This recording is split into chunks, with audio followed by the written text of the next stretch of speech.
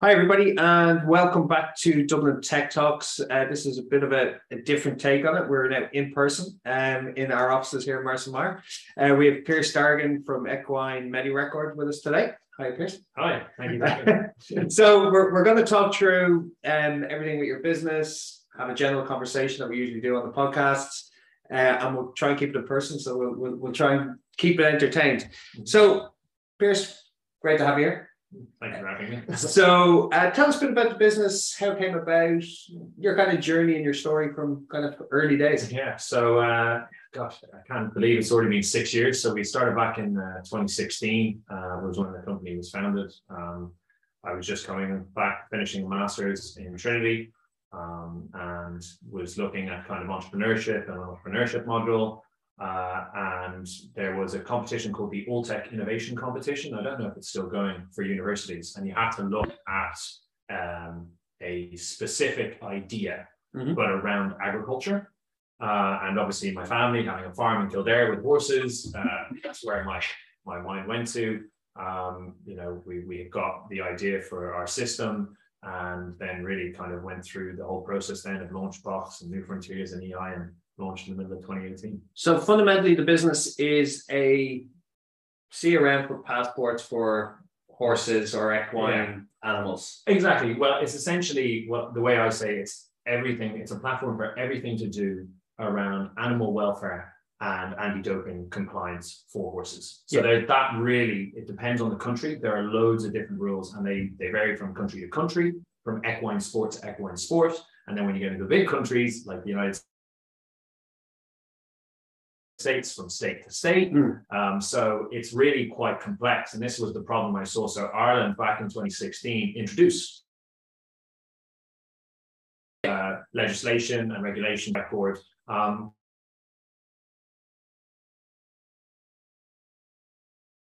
It was quite complicated. So, and it was all paper-based. And so I went back to college. I was doing a master's. Trainer, and he called me and go, "Hey, can you record this I'm in Dublin. You got to do this yourself." And I just was thinking, this is not have people helping, because he'd be out training the horses, he'd be out looking after the horses.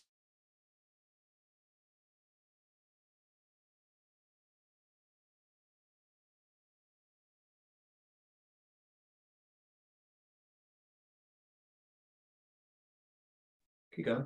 We're still recording. Is it all good? We can edit that. Yeah, keep going. Yeah, where did I get that? So the trainer recording expected to record it manually. Exactly. So they're expected to record it manually, come back inside after looking after the horses. And I just thought that there's got to be a better way for all this stuff. And especially now that we're seeing more and more regulations around welfare, more and more stuff that you're expected to keep. I just couldn't do it on a paper system. So that's really how the idea came about. And then day one, sat down and went, okay, how do I digitalize this? Oh, yeah. And when did you conceptually, how does that start in your mind? Because you're, what age? You're a little bit about 23, 24. Starting it, so. Just out of college, no real job yet, really. And so I knew I don't have a tech background. I did management in Trinity in my master's. And I had the equine kind of the industry experience, but I needed some tech. So it was actually weirdly, I was going into college and I was on a Lewis, and I bumped into an old friend from school, Simon Hillary, one of our co-founders. And I kind of told him, like, look, I'm looking at this. I've got my first initial funding from New Frontiers. What do you think? I'd love you to sit in. And he was like, actually, it just so happens I've just finished doing a project for the Irish government, digitizing paper processes. I actually know a lot about this. Well, very happy to sit in. And then it was just that chance meeting going into college. And that was kind of massive help, because we couldn't have done it. Yeah, because I always find it funny that a lot of startups are obviously non-tech people, and they developing tech startups. There's a couple of people I've spoken to over time, and they just no tech background, but they have the idea and the ideation in their brain, and they bring it forward. And it's very hard to put up a sign to say co-founder wanted who's a technologist. Exactly. But the great thing is, there are also firms who can help you. So there's around the wireframe, obviously, which is kind of your first prototypes. Yeah. You know, they obviously it's just a front end. You can't actually do anything with the system. But to go do that, there are a lot of firms who can kind of help you at least get that idea, or even I started doing front end. I went on YouTube and looked up how to make front end prototypes, and so like that doesn't cost a lot of money to just get your idea in front of your customers. So don't go off and actually build the thing and spend a lot of money. Get those kind of front end prototypes, show it, and go, well, look, this is kind of what it would look like. What do you think? I think that's one of the big mistakes when I talk to people, and over time, it's they build a product that they want to build, and then when they go to market, they realize that that's not what wants to be bought, and they have to like scrap it, rebuild it, and then they're 6 to 12 months further away from where they want to be. Exactly, or even that, you know, we had a really good talk. I think it was when we were doing the pre-accelerator in the NDRC. And they had someone come in, and it was around a gaming platform around analytics. And they went to all the big gaming companies. They said, look, this is what we're going to build. Would you be interested? They all came back. Yes, we'd be interested. Yes, we'd be willing to pay this. So he raised millions, built the platform, came back in 18 months and went, look, I have it now. Will you pay for it? Not a single one of them came and paid for it. So it's a very big difference going and saying, will you pay for this? Versus I have it now. Please may you give me some money and take the platform. And we saw that as well. So we had a number of kind of beta customers, you know, trying the system and everything else. And we did. We had churn straight away, because as soon as it's fine to test something, when you actually go, okay, we pay for this now.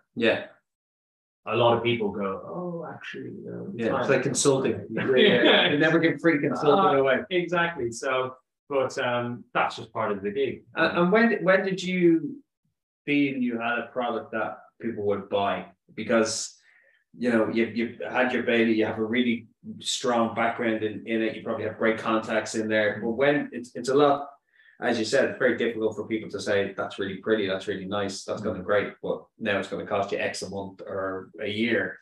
To be honest, it's a tough one. I don't know if you ever know if you are going to have it really comes down to that conversation of, I've sent an invoice. Is anyone going to pay the invoice? And that's kind of when we knew we had something, was as soon as we got that first client, actual paying customer, you know, that's when it was, okay, this is actually now a real opportunity here, because we've proven that there's definite need, people are willing to pay for it. And that's when, you know, one of our co-founders, my brother Finley Dargan, he was working for KPMG at the time. As soon as we got our first paying customer, he quit his job and came. He's like, yeah, here we go. This is going to be. So he wasn't in for the first. He's the CFO, so he's risk assessment. You want someone who's doing the risk assessment on the personal level as well. So he's a very good fit. But no, he kind of waited and was watching and seeing, because we've been saying it. And he knew as well. He kind of, as everyone had told us, it's a very different thing having an idea. And that's kind of the honeymoon stage, when you have that first idea, everyone's saying how great you are and your idea is amazing and how no one thought about this. And then as soon as you ask people to pay, you know whether you have something. And the relationship changes as well. Exactly, because now you have someone, whereas, you know, they're helping you out a little bit. And as soon as you ask them to pay, as soon as you take them, they're now a customer and they will call you all the time. If there's any problem, anything, they're going to. That's why I hate recruiting friends. I just anybody when they get friends that request them, I was like, oh no. Oh, I know. But look, it's an amazing buzz. And then it's kind of then moving on to the next stages from there. And you know, you've done your beta. What's the next thing? Because you've got to get enough initial functionality, you know, to get someone willing to pay for it. But then, you know, okay, what's the next stage to actually start to make this something that you use every single day? So bro. And you mentioned two things. Actually, I'm going to come back to Health Build. I'll come back to that. Your incubation and the NDRC and all those kind of environments. Good, bad, and different. Is it something that you'd recommend people to get through? Is there other options that people mightn't actually see? You know, is it the golden nugget that everybody thinks you need to get to a incubator, or you need to get to somewhere? Or what's your thought on that? I think it really depends on the person, the startup, the team that's involved. I was just out of college. I had and still have a lot to learn. So I needed them. Like, I look back now and look, I came out of college. master's in business. Oh, I know everything about business. And once you actually go into the world, it couldn't be further from the case from what you've learned versus what you're actually doing. So for us, and Simon but he had just recently graduated. Yeah. He had his first kind of job freelance. But, you know, we needed that kind of, none of us had started a business before. Yeah. None of us had thought around, you know, registering the business, all the legal side, you know, the admin side, sales and marketing, all this stuff. We really needed quite a lot of help. Hence why, you know, we did quite a few incubators. As I said, you know, we did New Frontiers phase 1 in the Media Queue in IATT, which was great. Into Trinity College with Launchbox, which was phenomenal, kind of being paid during the summer to work on the idea, and then straight into New Frontiers phase 2, and then after that, kind of priming grants and working with the local enterprise office.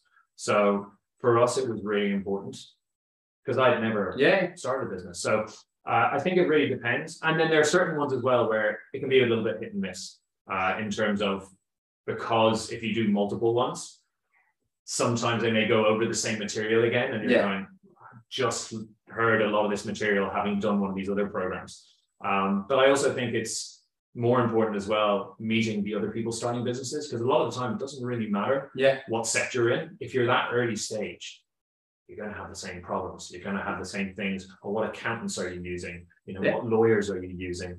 And you'll be able to find out where there's a lot in a business people don't know. Like your accounts, even audited accounts, you know, legal contracts, you know, everything in the middle that people forget about, like that. And it's expensive. Like I know ourselves, like it can be very expensive if you get caught in something, or you want it, like your first contract that you want to get out has to be written by a firm.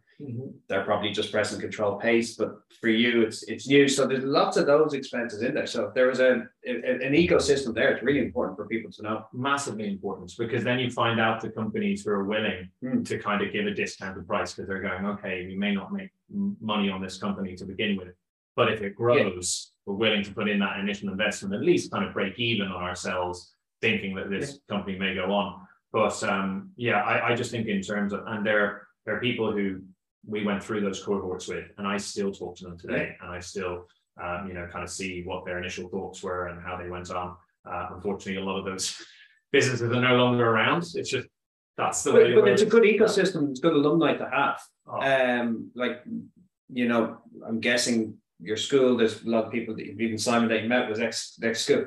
Like it is really important to have that kind of connections, not just on LinkedIn connections, but actual connections that you can call on and draw on. I'm guessing there's a few people that you still can draw on from those incubators. Oh yeah, hugely. And especially I'd be very kind of proactive in terms of re-engaging. Like I try and go back into Launchbox. I've done it every year, even during COVID, I think it was via Zoom. Every time I get asked to go in and speak, I'm always happy to, not only because, you know, I got so much from talking to other founders who had come before and kind of raising those things that you said a lot of people don't think about at the beginning, because it's not the nice marketing, sales, where's the money coming from it? It's all the back end that you have to do. But also to kind of engage with those newer businesses and kind of look and see what's coming on, see, you know, what's going to be interesting, especially in our sector. And I love also supporting where I'm in agriculture. It's a very conservative industry. And so the amount of people who actually will beta test something is very, very small. So sharing that and going, look, these are the horse owners, or these the horse trainers, or these the kind of equestrian athletes who will be willing, versus these ones will not test anything until it's 100% verified, working, good, endorsed. And that's, as you know, in any market, early adopters, you know, and then everyone lags until you get your traction. And do you have competitors? Is this a unique product, or is there something similar, or is it just what you've built has been? I don't see any direct competitors. You know, we're in a relatively small market. It's a niche market. We've kind of put our name out there as kind of the go-to for kind of equine software when it comes to compliance. So we don't have really any direct competitors. There are some complementary products, but not really. We're kind of in a nice position where, because we're in that niche, and because, you know, we expanded internationally quite quickly, And now we're part of the largest, equine veterinary software group in the world. With the investment we raised for Business Infusions, we're kind of set, I feel, as that kind of, we're the ones kind of doing that. And if someone wants to come in, it's going to be relatively difficult just because of the size of the market. But you're rubbing all my questions here. So size of the market. Ireland is a big player internationally in say in equine, but it's a small country. So was it focused, get your product right in Ireland and then focus internationally, or what way did you kind of go to market on that? Exactly. So the great thing was we weren't doing, some industry that internationally Ireland wasn't playing. So if you had done, certain, I don't know, big fintech, even though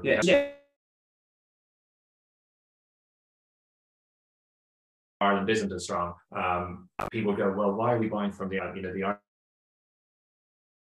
from America or China or wherever? Whereas on the equine side, we are a global leader. Top, most winningest Group 1 thoroughbred trainer is Aidan O'Brien from our large thoroughbred breeding operation, Coolmore in Ireland. So when we started to approach internationally,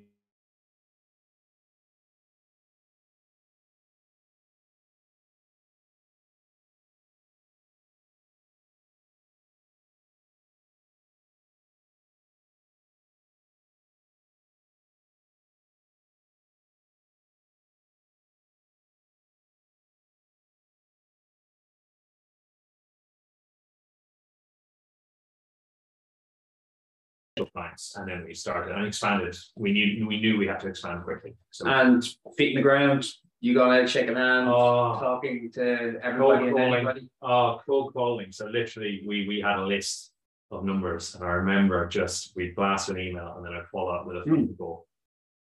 And 9 times out of 10, it was not interested. Hang up. Who's this? No, thank you. Hang up. Which I understand. Like, farmers are some of the busiest people in the world. They do not have time, and they get inundated with stuff, especially on the horse side, which they just don't need. And so we were kind of classified as the, oh gosh, here's another thing that we're trying to get sold. So they didn't even want to talk. But like, we were very fortunate. 1 out of 20 would give me an opportunity and chat, and then we started to get those initial numbers. And as soon as we got kind of what I like to call the thought leaders in the industry, like we have Willie Mullins now, champion Irish trainer who's publicly endorsed us, one of our ambassadors, Nicky Henderson in the UK, James Fanshawe. And once we started building up those names, we actually started to see it's a very small industry. So if something works, they'll all come back. They'll all talk. And so a lot of it's inbound, now. Brilliant. And speaking with entrepreneurs, like, international business is different and hard.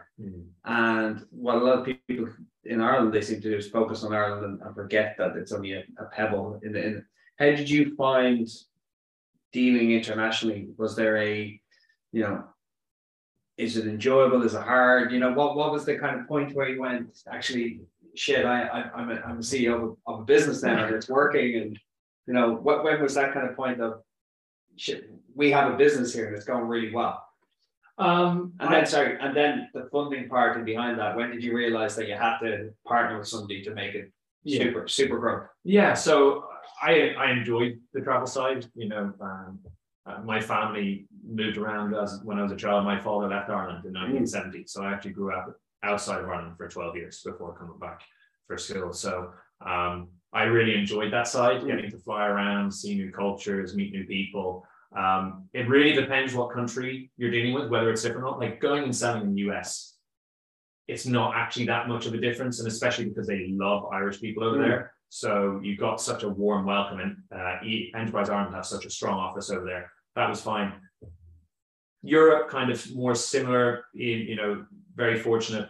My brother speaks fluent French, so when we were dealing with the French, we did the meetings in French. And then when you look further kind of east to the Middle East and Asia, that's where you do have to learn a lot. We've had discussions in Japan. We've had discussions. Obviously, we secured a contract with Saudi Arabia. There's just a lot of etiquette things you need to learn.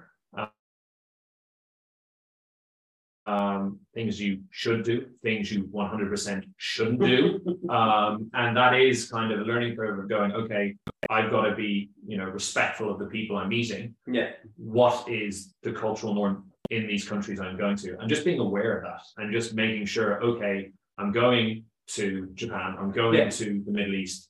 What is the expectation here when I first meet them? Is it a shake of a hand? Is it, bowing your head? Who do I shake hands with first? How should I sit? Yeah. And these are really important things that people overlook because it sounds silly, right? It's like, wait a sec, how I sit is going to be important. But in certain countries, yes. In certain countries, crossing legs, sign of disrespect. So you just got to be really aware of the culture that you're going into.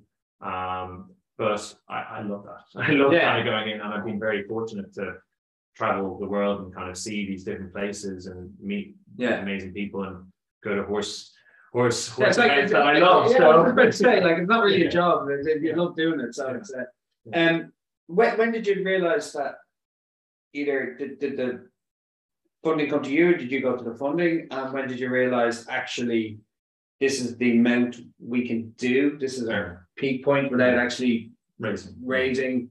When was that kind of not aha moment? When was that, or did somebody tap you on the shoulder? So when COVID hit, we had to survive. So equine sport was shut down for a number of months. The Olympic Games was pushed back. Obviously, equestrian no travel. It was just chaos, and so we had to lay off. Most of our team had to go either part-time or be laid off, including my business partner, my own brother. So that was a really difficult time. And we kind of realized coming out of COVID, we'd survived and we'd done it. But to then kind of grow organically, then it would take a long time. So we kind of knew, okay, to make sure that we kind of bounce back from COVID and continue our international growth, we need some funding in here. As I said, equine's a niche market. Yeah. So trying to get VC funding into a niche market is tough. It is really tough. And so from our perspective, it was very much angel. Do we go angel and raise with a number of big angels from the industry? Because obviously there are some wealthy individuals in the horse space. Or do we look at, some of the companies who are the global leaders right now? And we were very fortunate. We were already partnered with Business Infusions, who are the largest equine veterinary software group in the world. We were supposed to do a project with them, and then COVID came in and blew that up. So, but we've been talking about it, engaging with them, and they sold to a private equity fund called Merit Holdings at the end of 2021. And so I was speaking with Scott Pickard, who's the CEO, and he said, "Look, we've sold. Yeah. Would you be interested in, having a discussion with our new owner, looking at potentially getting an investment and becoming part of the group?" Yeah. I said, "I'm a businessman. Sure, let's have a discussion." But it took a long time. Yeah. I'd say kind of at least 10 months. It's a long, long slog.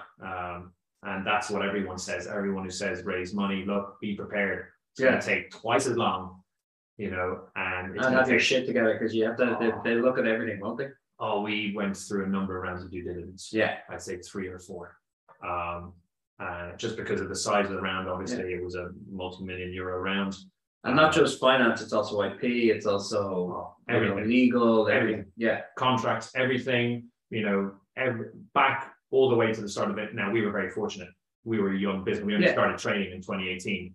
So, but literally they look at, because they're coming in and this is their money, and I would do the exact same. Look at Musk with Twitter. You think Twitter would have their game together, and he's going, I'm not touching this. Exactly. So, it's, I totally understand why, and they have to do that because, they have a duty to their, shareholders and the people, investors who gave them money, to make sure that everything we say and claiming is true.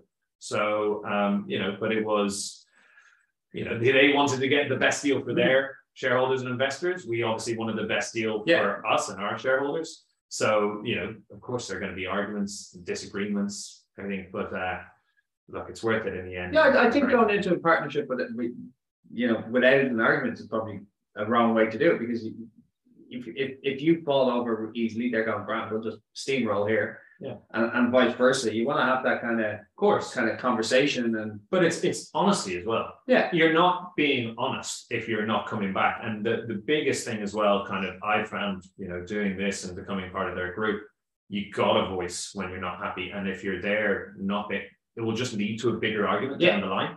So you got to come in and just say when you're not happy, or when something's a red line, and you go, no, don't play any games, because there's going to be enough arguments anyway. But you just got to be honest. And you're quite young as well, so they probably were like, okay, great, there's a deal on the table here. This guy doesn't know anything. Well, the good news was, I won't lie, my brother Finley, who was the CFO, he had worked in KPMG in M&A. So a lot of the negotiations, if not all, my brother was going, okay, Chris, you don't need to be on this call. Go focus on the business. Go focus on the contract we have. I can handle this. But that's his job as CFO, because a lot of this stuff, was going through projection and financials and everything.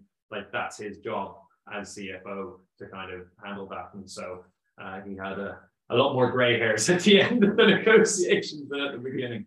So now you have your investment, you become part of a bigger. What's 2.0? What is? Yeah, when we see you in 24, what where's the business gone to, or what's that? Well, like I've said, and I've said this for years now. I think I did the Horse Tech conference. I did a talk. I think it was 2020, because I remember being via Zoom, because it was supposed to be in person, but obviously with COVID. And I said where I see the massive leap forward in our industry. Like, we have a lot of really good systems doing individual things. So really siloed. So like us, we're compliance, Randall Welfare, and anti-doping.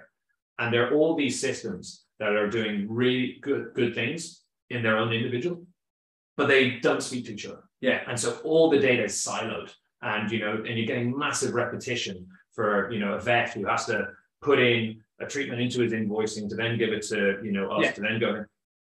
I just see where this industry goes forward, and especially with IoT, with some of the devices, tracking health and heartbeat and stride and everything. You got to link these together. Companies have to start working together for the good of the actual end client. And that's where you see a massive leap forward, just like what you saw in the fintech space, and banking. Once you saw these platforms, when you go on to AIB, you think it's all AIB, but it's like 10 different fintech technologies to make that platform what it is.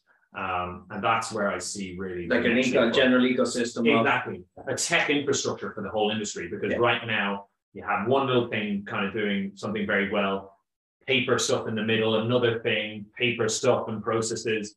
And you're just kind of going, link these, and you don't need that, because that's where you get transcription errors, you get lost data, you get things being communicated incorrectly, people making mistakes, and then it being all over the news saying, oh, this guy's a cheat, or this horse is duck, and it's just a simple admin error. Yeah. So that's because it would be seen in the industry as pretty, not archaic, but slow to adapt. The trainers are pretty older. There's the newer trainers coming through. They'll look at new techniques. So it is very much seen as traditional. It's agriculture. So, at the Pound Championships, the last one, which is this week, of course, in 2019, they did a study. I can't remember who did it, but he showed a study that was done, I think, by McKinsey, and it was showing adoption of technology through the industries. Yeah.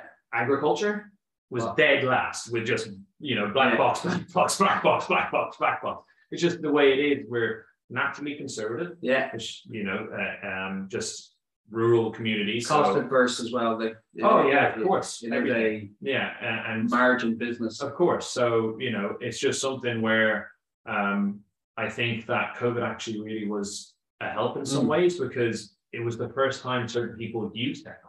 Because if they wanted to speak to their family, they had to go on Zoom.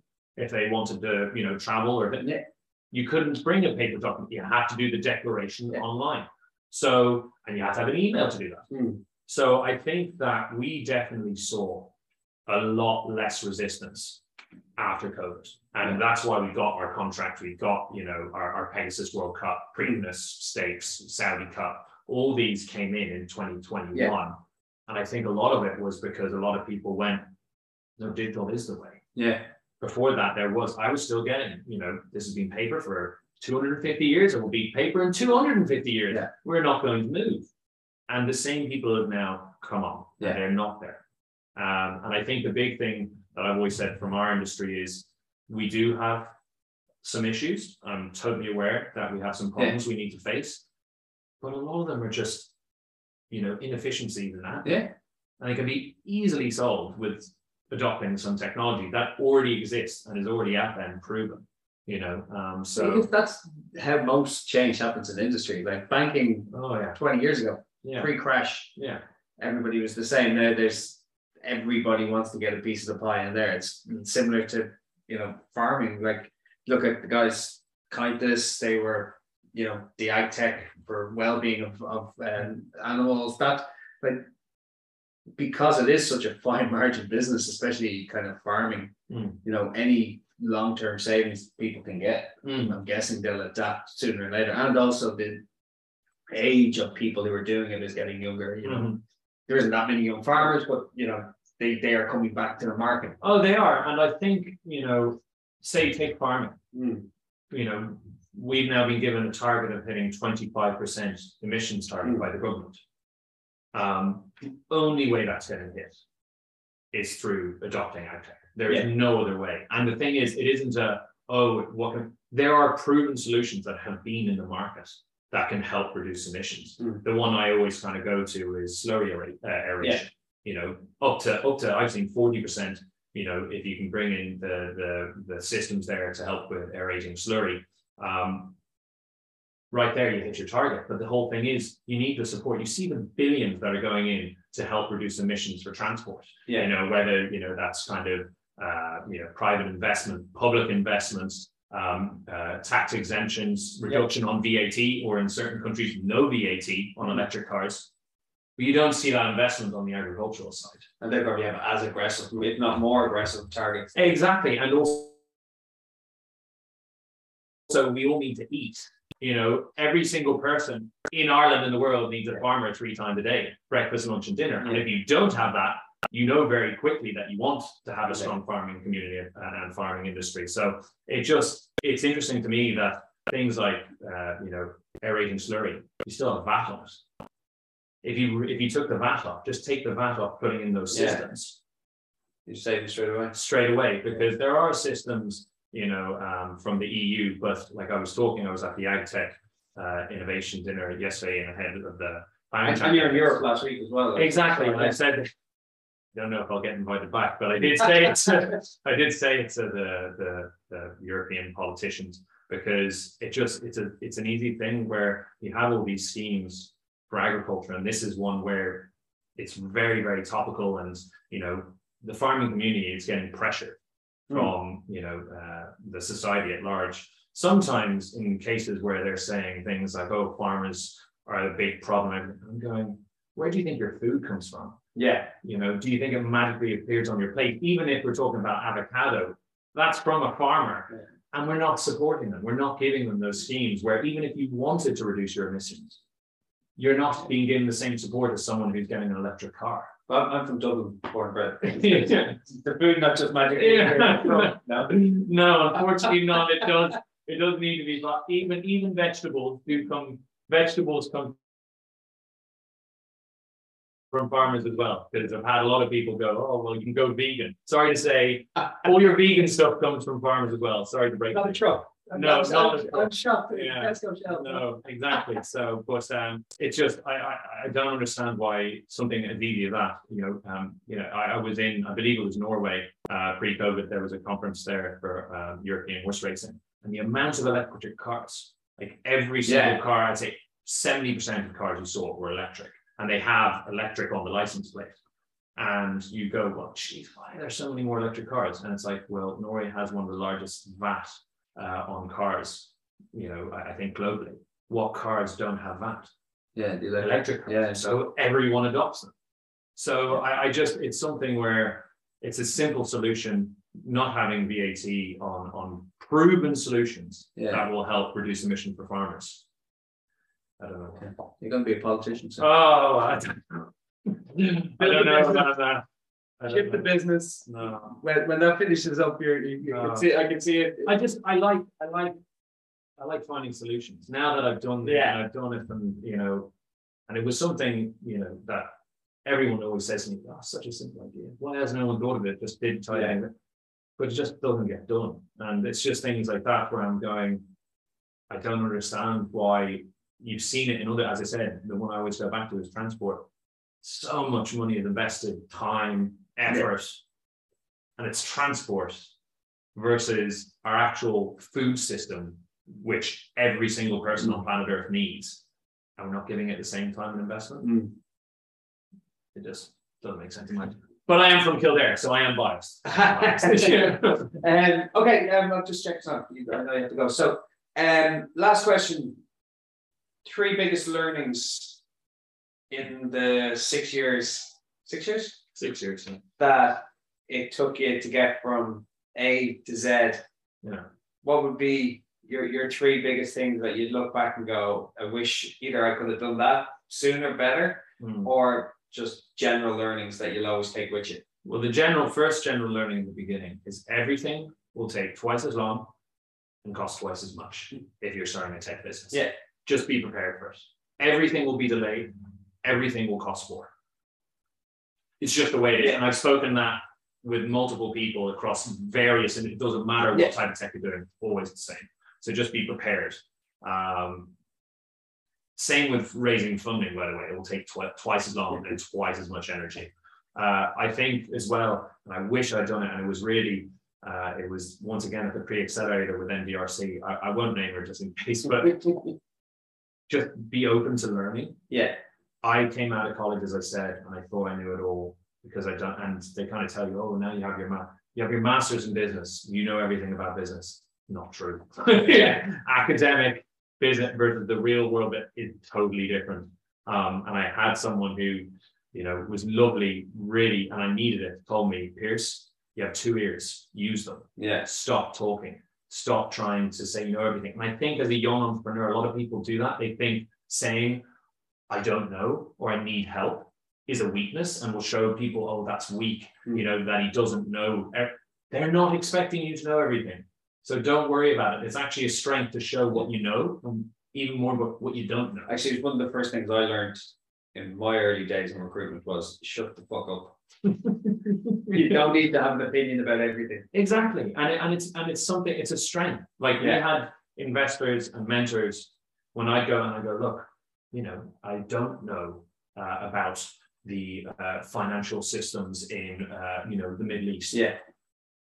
Could you have someone help? Do I need to set up a subsidiary in Saudi because we're going to do a contract in Saudi?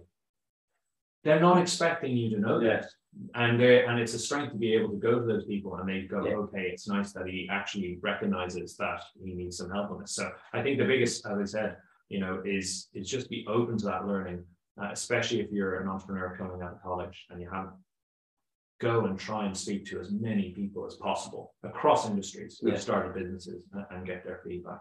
And third? Enjoy it. Yeah. Enjoy it. Like, I know how stressful it is. And I made this problem as well and I don't blame entrepreneurs for doing this or startup businesses.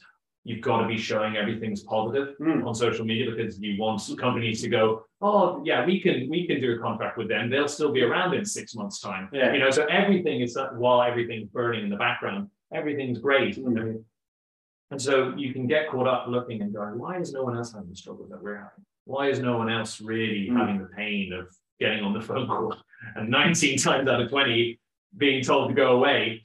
But in those good moments, that first paying customer, the first kind of contract outside of Ireland, those kind of, for us, getting to go to things like, the Saudi Cup, Breeders' Cup, and the Championships, greatness. The really low level events. Oh, yeah. Those, or Dublin Horse Show, or, getting to go, to the Arc in France in a couple of weeks, all these things. But they're very jealous here. Yeah, but that's a horsey bag. I love horses, but this is, and I didn't appreciate it enough. The good time, and you'll have good times. Enjoy them because it's tough. It is really tough because you don't see everyone who isn't in the startup scene doesn't see the stress in the background that you're going through. They just see positive. I was listening to a podcast with Shane Lowry, actually, the No Laying Up podcast, and he actually said precisely the same thing there. Enjoy your wins because they're so few and far between. Exactly. As a professional sports player, you see that, but in a business as well, you don't have the hockey stick like everybody thinks. Like the rats have. Like you do have your W's. And, system will go down. Yeah. client will be annoyed with something. Something will happen. You'll win a contract. You'll lose another contract. You think the life is over. Yeah.